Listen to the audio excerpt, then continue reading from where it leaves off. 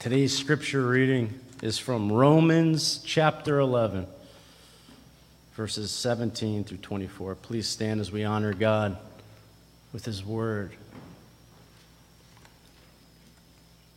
Romans 11, 17 through 24. This is the word of the living God. But if some of the branches were broken off in you, although a wild olive shoot, were grafted in among the others and now share in the nourishing root of the olive tree. Do not be arrogant toward the branches. If you are, remember it is not you who support the root, but the root that supports you. Then you will say, branches were broken off so that I might be grafted in.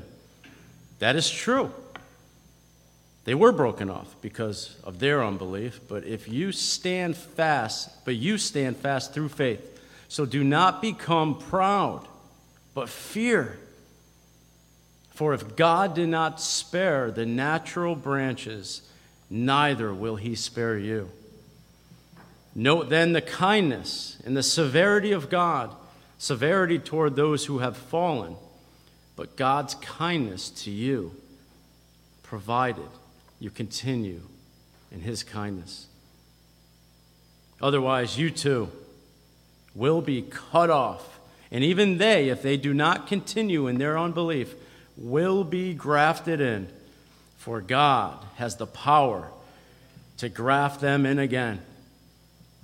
For if you were cut from what is by nature a wild olive tree, and grafted, contrary to nature, into a cultivated olive tree, how much more will these, the natural branches, be grafted back into their own olive tree?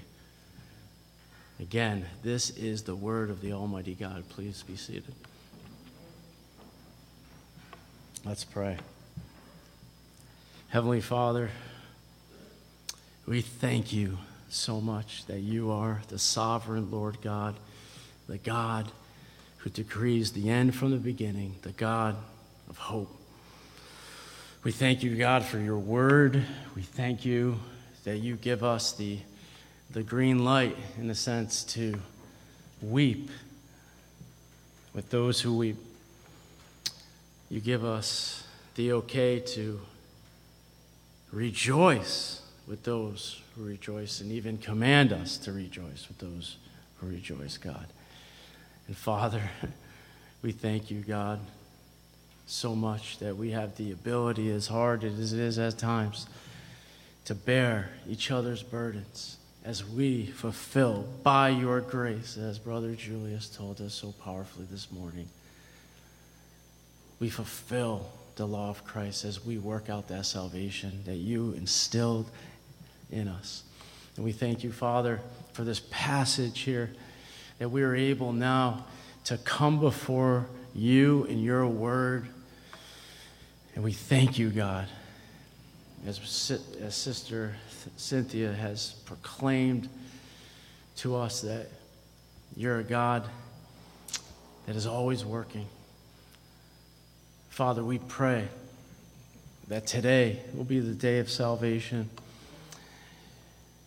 that in concordance to that powerful testimony, and as we sing the songs of praises to you with Brother Julius, as you predestined him to preach this sermon today, Lord, that today will be the day that you bring many out of the grave. We love you, Lord. We praise you, God. We thank you, God, that these prayers are not wasted, as Cynthia said, that we know that these prayers go to you. We can go to you boldly because of your Son, the only way to you. We pray these prayers in his name. Amen.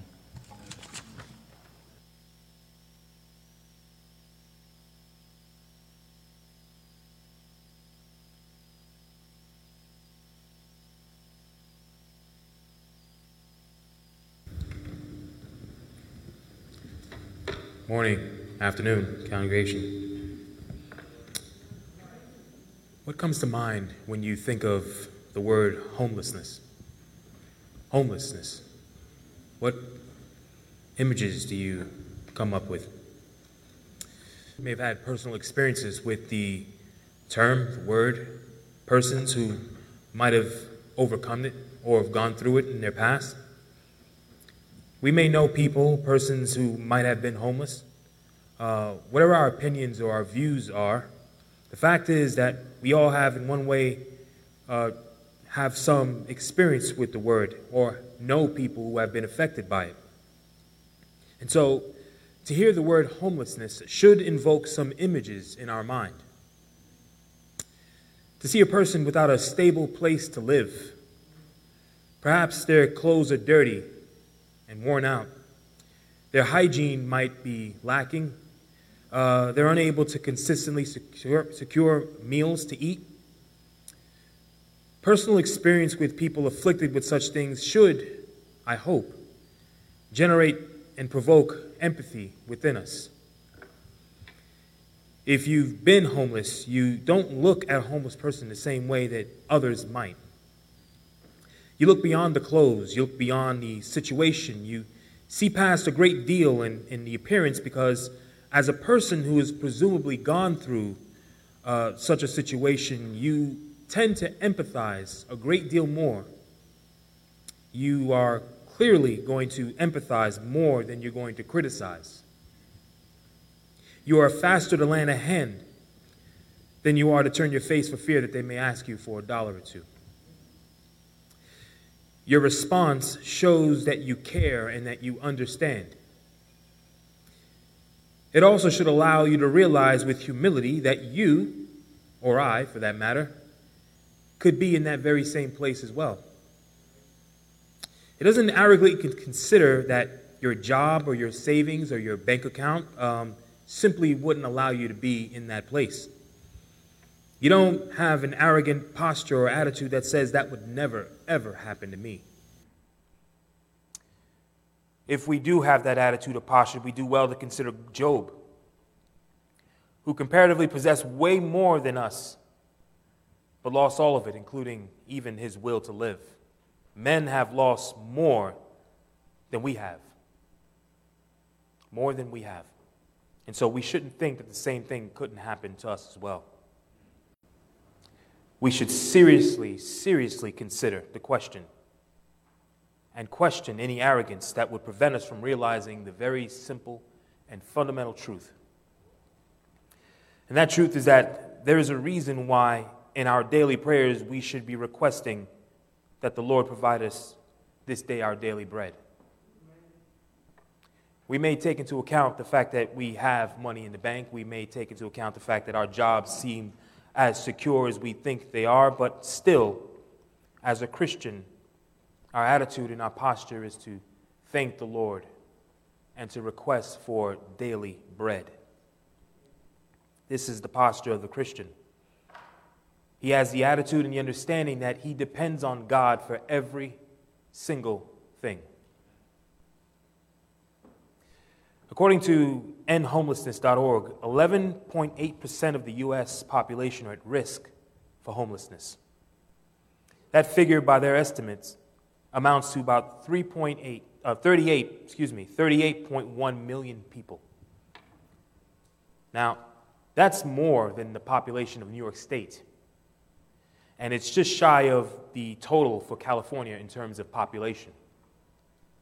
And so those figures are striking and indeed alarming. And if you've walked around the city, you've noticed that homelessness definitely has been on the rise. But there are figures that are far more concerning for us.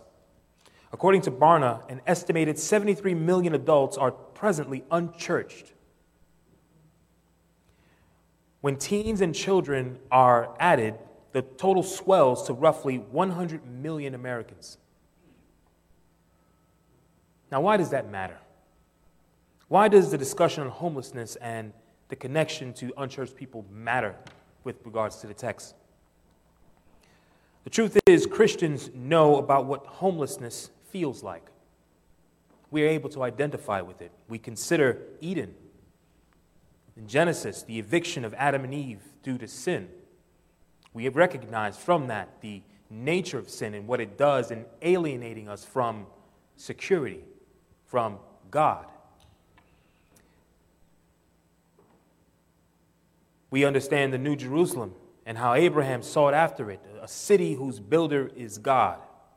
That God had promised Abraham that he himself would build out from him a people who would be blessed and would be made great, saying, I will make you a great nation, and I will bless you and make your name great. And that promise implies that God himself would provide an environment for his descendants of Abraham in which the promise would be fulfilled. And it's a promise that Abraham held to and clung to while he lived in tents.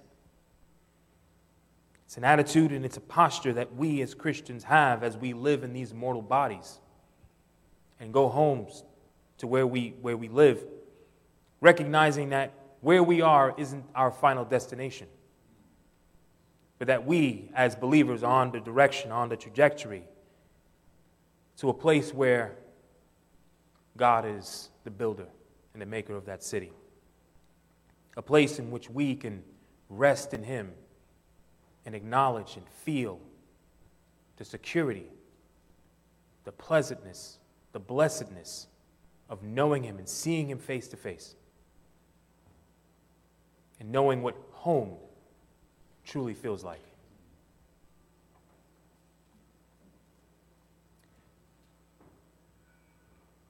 To be home, to be in the place where you need to be, a place that is enjoyable, happy, sheltering, and much more, is something that every man, woman on this earth desires.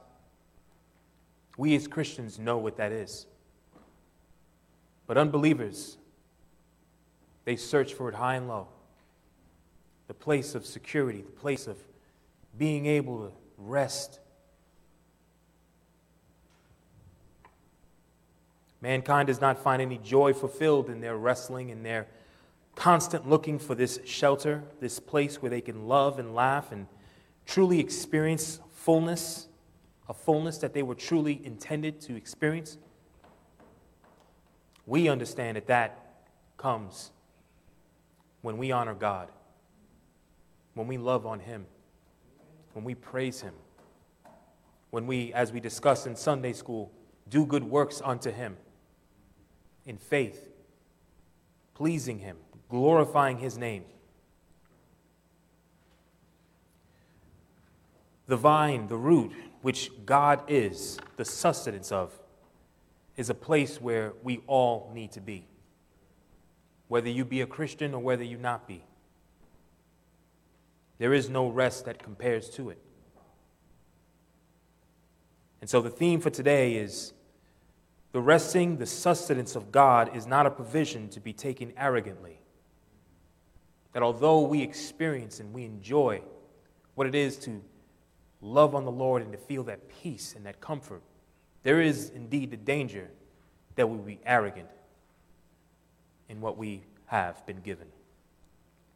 And so verse 17 provokes us to notice the nature of the provision. Verse 17 says, "But if some of the branches were broken off, and you, although a wild olive shoot, were grafted in among the others, and now share in the nourishing root of the olive tree." This illustration here is taken from the practice of those who engraft olive trees. And if you've been following the devotionals, there's been some discussion on engrafting that is very interesting for you to read. If you happen to miss that day, I definitely recommend that you touch base on that. The useless branches or the ones that are bearing poor fruit are cut off, and a better kind are inserted. Now, although it would seem that in the natural practice of engrafting, one would take a shoot from an olive tree that bears good fruit, though it does not grow very well, and graft it into a wild olive shoot whose fruit is poor, but which grows strongly. The result is ultimately a tree with vigorous growth, which bears very good olives.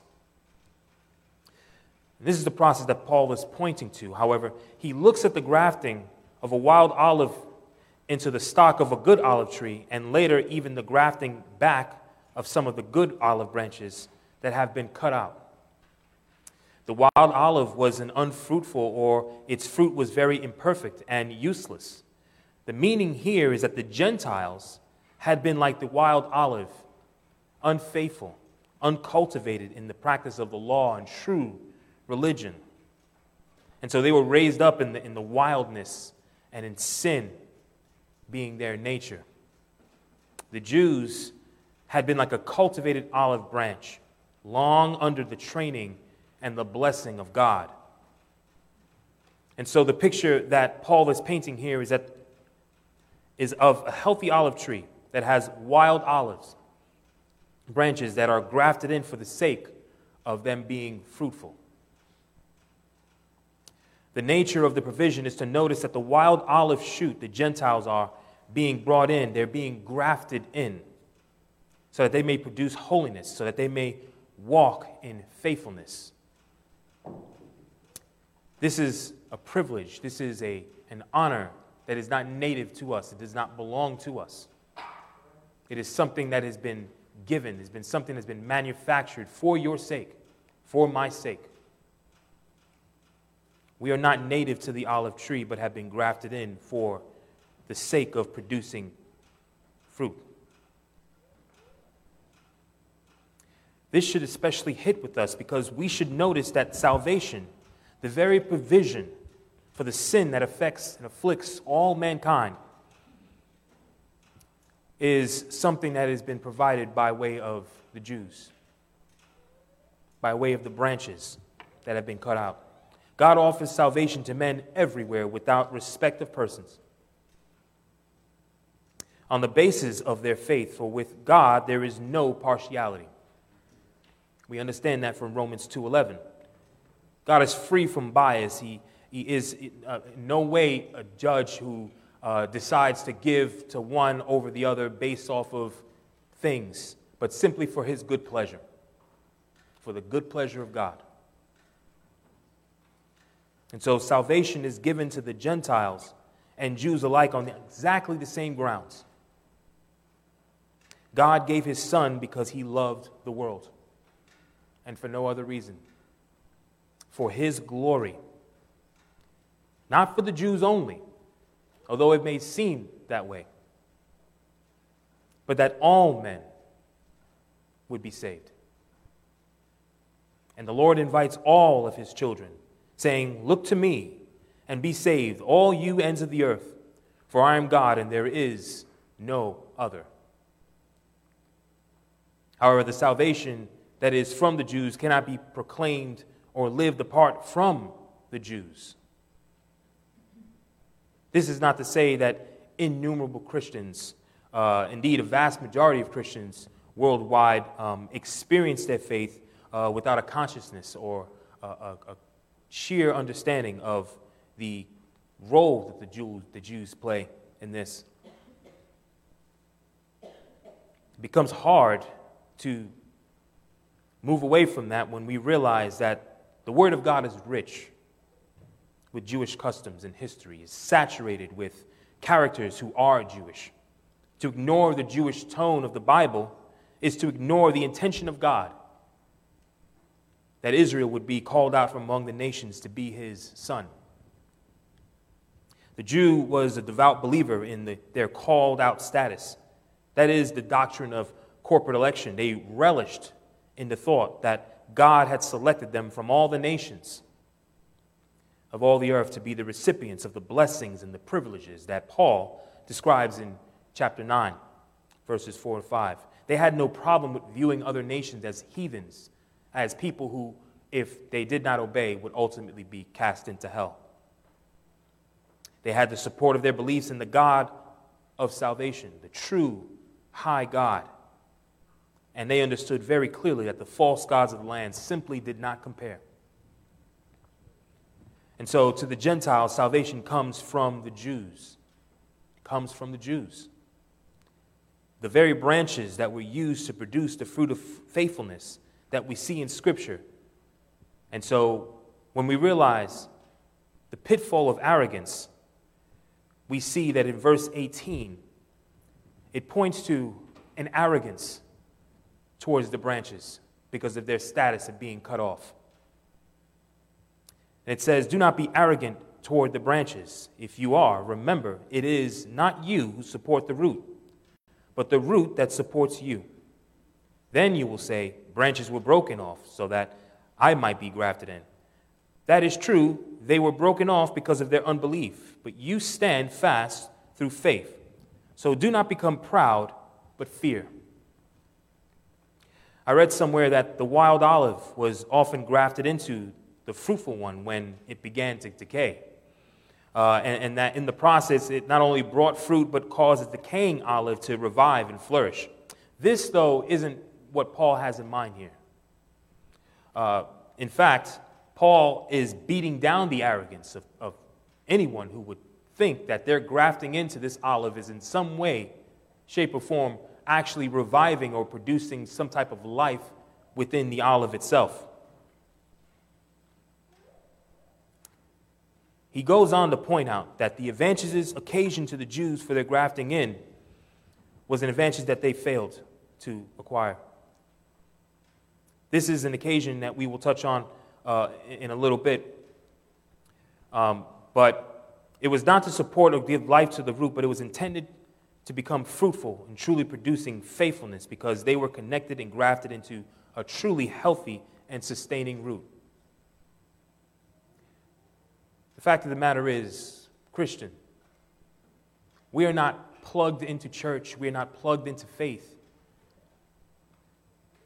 thinking that we are in some way reviving or keeping faith alive. We don't come to church and we don't do our duty to serve and to love and to preach and to teach and to sing as something that helps God out. It's something that gives God a hand. We don't save God from the ideas that other people would have by our attendance. The fact of the matter is that we are plugged in to God. We are plugged into church because we need that sustenance.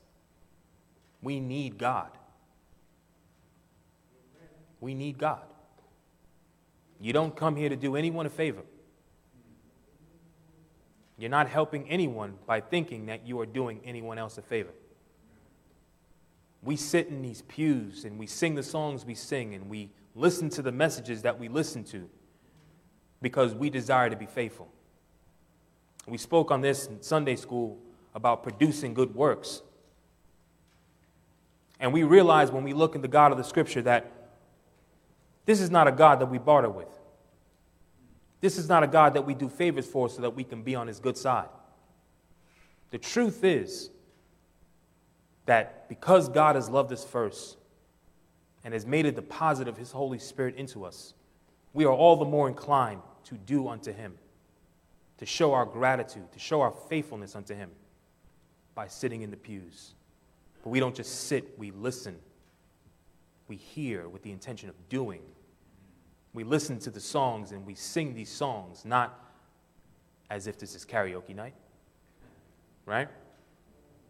We do that out of an outward pouring of gratitude of what God has done for us, what God continues to do for us, and what God intends for us to experience when we go way beyond these days in this flesh. And as mentioned before in the Sunday school, we get to experience him face to face and know him as we are known.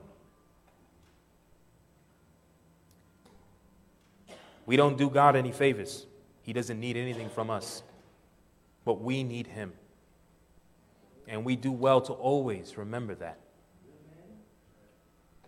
And that posture of humility allows us and provokes us and screams out to us to have in no way, shape, or form any arrogance towards unfruitful branches of the Jews. They were broken off so that the Gentile shoots could be grafted in. Paul agrees with this, and he understands this, and we all understand this. But what he cautions against is any conclusion that would allow Gentile shoots, like you or me, to boast against the former branches.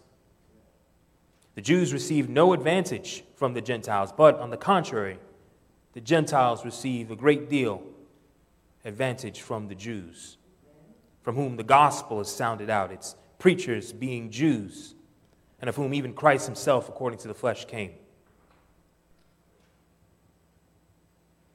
In the same way that we are not arrogant towards homeless, knowing that in any day we might end up where they are. We acknowledge that the very gifts and the very blessings and the very provision that we have, that God has provided, comes from him and him alone. And we know that our salvation, the very thing that God has given unto us, is not something that we should be arrogant about under any circumstances. We don't look down on anyone who isn't saved. We don't look down on anyone who is wrestling with their faith. But with all the love and with all the intention of our hearts, we pray for, we consider, we love on, because that is what God has called us to do. And this is not a faith of arrogance. This is not a faith of arrogance, but this is a faith of humility.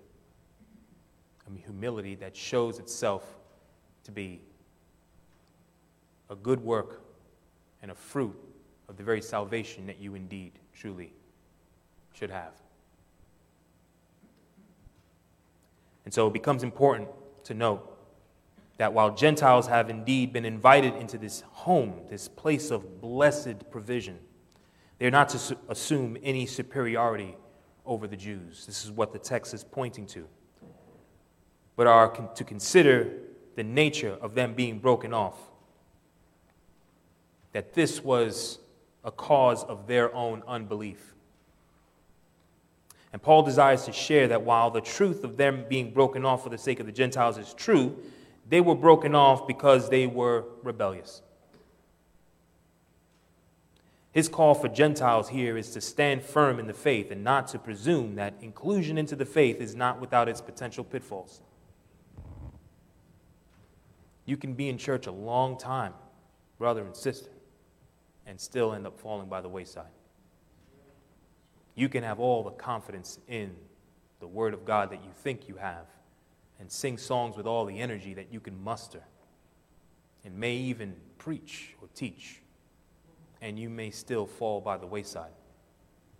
You can be considered the most honorable and most knowledgeable theologian in the area, who knows a great deal, more than anyone, and you can still potentially fall by the wayside. In Sunday school, we spoke about our responsibility. We have a responsibility. We acknowledge that God is indeed sovereign, but we also acknowledge that there is indeed a responsibility for us as well. And that responsibility is to guard the deposit that God has made it, that God has entrusted with you, the gospel that he has given you, the gospel that we all should be fluent in, does not simply mean that we understand facts about what the gospel is, or that we can be impressive when gospel questions are asked. But with that knowledge, are able to be fruitful in our living, to be faithful in our expression of what God has done. We are able to express an outward reality of an inward miracle that God has done. And that goes against any form of arrogance. Any and every form of arrogance. When you know that there is not a thing that you have done that allows you to deserve to be sitting here in faithfulness unto God. When you realize that, when we realize that, we're not arrogant. We're not falling by the wayside. But with fear and with trembling, we are considering our faith. We are considering our works. Now, a couple weeks ago, I was telling a story when I was much younger and teaching a Sunday school class for the kids. And it was a long time ago, so I don't have to look bad saying this. We were going through Exodus, and we were talking about Israel, and it's just so terrible. I don't understand how they saw all these miracles. The plagues. They were able to pillar of fire. What is this? And you still went to the wilderness in unbelief. This is what you do. You almost look down on them, right? You almost look at, how could you do this? How? What an arrogant posture, right? When we see God work tremendous miracles every single day. When we hear a powerful testimony like we did today.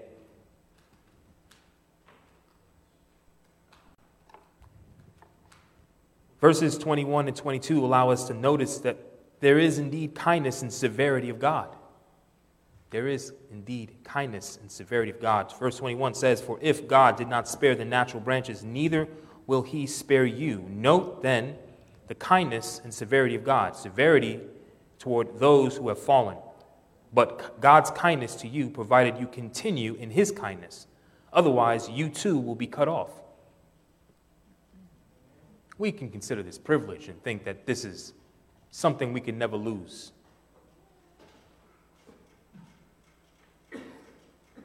Understanding the kindness and the severity of God leads us to understanding the unity of God.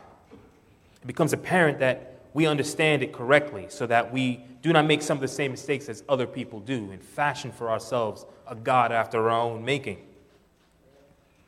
God is generally understood to be love and kind. And at times it becomes hard to hide this loving, kind God when we consider the Old Testament, right? And so what we might end up doing is we might say, okay, well, in the Old Testament, in the days of old, God was wrathful and mean. But in the New Testament, you know, the times that reflect where we are currently, God is all about love and kindness now, you know? All that wrathful stuff, man, that happened a long time ago, you know, with the Jews, and they just didn't listen. But, you know, now we love God. We love him, and he loves us, and that wrath stuff is over. We do well to consider, if we know anything about God, that God is not divided in parts. He isn't love at one point and then wrathful in another, as if there was some change in his nature. Wayne Grumman describes this as God's simplicity, using simple in a less common sense of saying non-complex or not complex or not composed of parts. And so that's just simply to say that God is indeed love, and he is indeed wrath. God is indeed kind, and he is indeed severe. So in our text, it becomes important for the readers of the Gentile descent to realize that the kindness of God is married to his severity. God can be severe, and he can be loving doing it.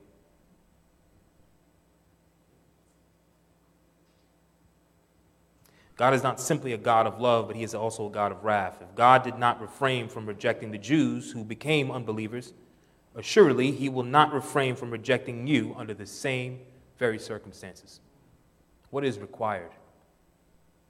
The requirement is that you continue in his kindness, that you continue in faithfulness, that you not presume that because you've been grafted in that you can have a posture of arrogance, can have an attitude that I'll never leave, nothing can ever happen to me. It becomes necessary to note that here the scriptures are the infallible rule of faith in life. We know this. The reason why we're here today and we have faith in Christ is because we acknowledge that the scriptures are true. 100% true. All that it teaches, all that it says. They teach us the ways of God and the way that we ought to live as faithful servants. And then we find the word of life. They are our daily bread. And through them, our Redeemer speaks and he sanctifies us. Paul says that the foremost advantage of being a Jew is that the Jews were entrusted with the oracles of God, the word of God. The oracles of God were the words of God. It is to them, the Jewish nation, that the words of God were entrusted. John Calvin notes, "Now the oracles were committed to them for the purpose of preserving them as long as it pleased the Lord to continue his glory among them, and then of publishing them during the time of their stewardship through the whole world. They were the first depositories and the secondary dispensers." When the word of God is dispensed, it is so God might be glorified. It is dispensed so that the hearers would hear and change their ways and receive the truth. The most important truths of Scripture are set forth plainly for us. The truth of God the Creator, the sinfulness of and salvation necessary for man by grace, the deity of the Lord Jesus Christ, his virgin birth, his death, burial, and resurrection, his second coming, the deity of the Spirit, monotheism, the existence of heaven and hell. All of these things made plain and simple for us. But this doesn't mean that everything in the Word of God is as clear as these central truths. Scripture is clear on matters of salvation and obedience in its teaching. The doctrine does not mean that all things are alike and clear in Scripture, as the Bible itself admits. We have, for example, the Apostle Peter, who writes about Paul's letters that some things in them that are hard to understand. The Bible does not claim that everything which it teaches is plain in the same way that it teaches about creation, God, and redemption, and so on. There are things which are difficult, but there are things which are easy and plain. For those who want to receive the word of the truth, it is important to note this is because it cautions us against drawing conclusions about metaphorical texts such as this. If any text requires diligent and interpreted work, it's a text like this. This is a text full of symbolisms, and not everyone wants to do the hard work.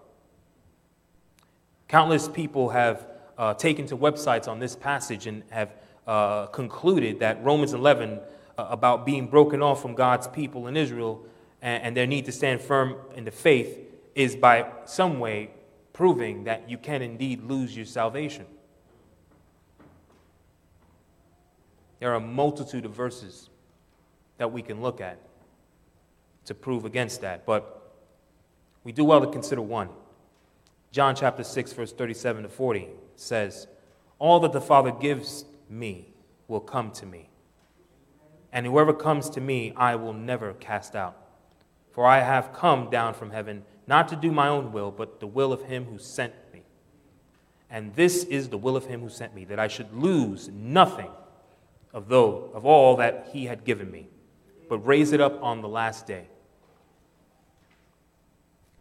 There are indeed many things that can be said about this glorious passage from the lips of our Lord.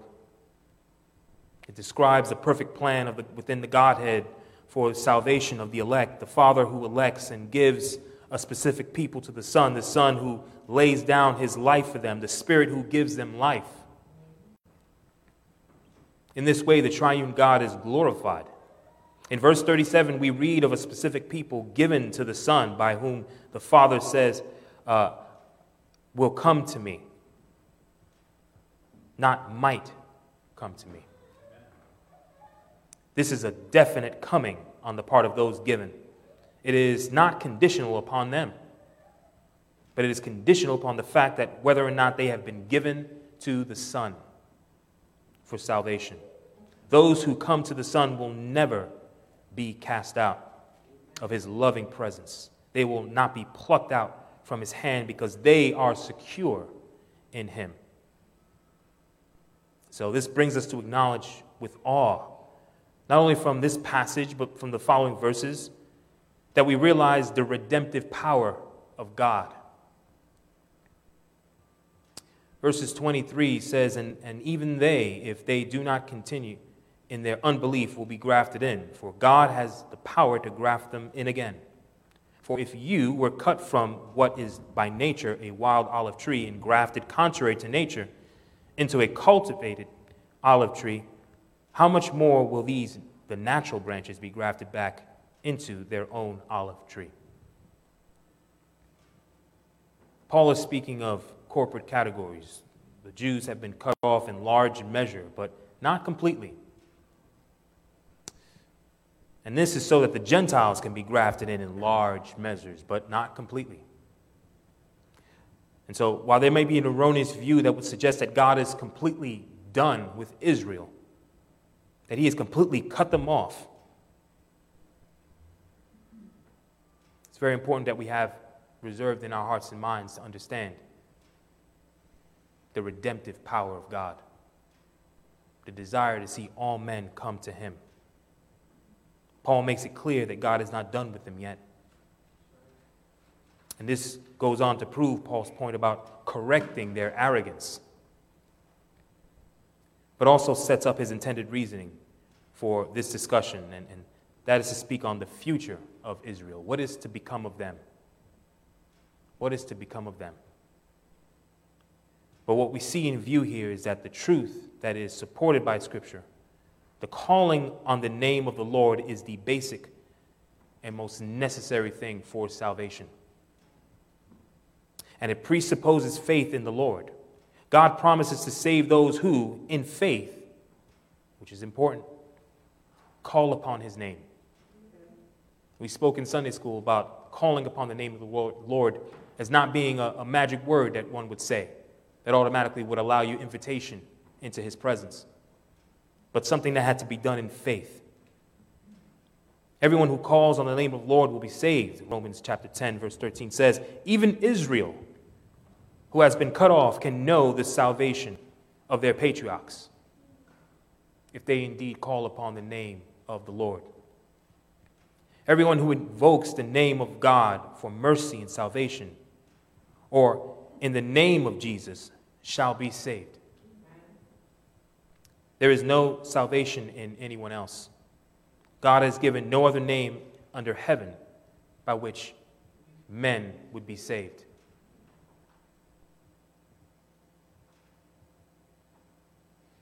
And so we do well to consider, especially in view of the testimony that we heard today, to be zealous, to consider those who are in unbelief, to consider those who may seemingly be in the faith but need to understand and hear the gospel afresh.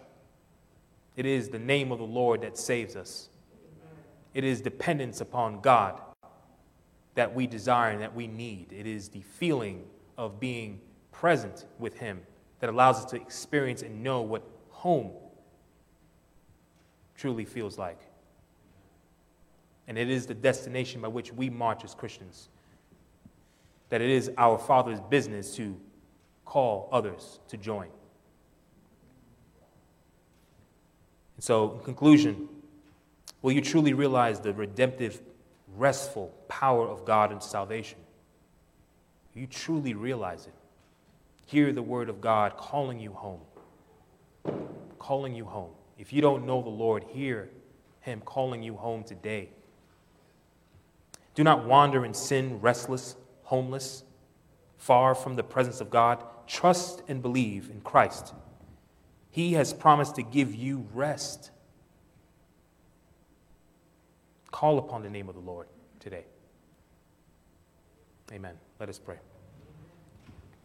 Our Heavenly Father, we thank you, Lord, for your word, God. We are always in awe, Lord, of the things that you have to say in it because, God, had it not been for your Spirit, Lord, we would look at these words and not feel anything, not know anything, not be able to experience you truly.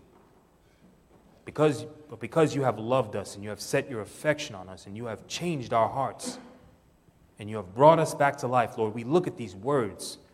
We consider you. We consider your revelation, God, and we are in awe. And we are so thankful, Lord, of all that you continue to do in our lives, all that you would hope for us to do and to be. And God, with the knowledge of that, we pray and we hope, Lord, that you would keep us from any and all arrogance, Lord, that would look to show our ungratitude, Lord, for the very honor that we did not deserve in you dispensing your gospel to us and making us alive. Let us consider the Jews, let us consider Israel, Lord, not with a sense of arrogance, but, Lord, with a heart that looks at their current condition by and large, Lord, and says that the gospel needs to go there. The gospel needs to go there. We thank you, Lord, for the honor of your word. And we pray, Lord, that we would flesh out, Lord, all that it says and all that it intends for us to do. By your help, Lord. In Jesus' name we pray. Amen.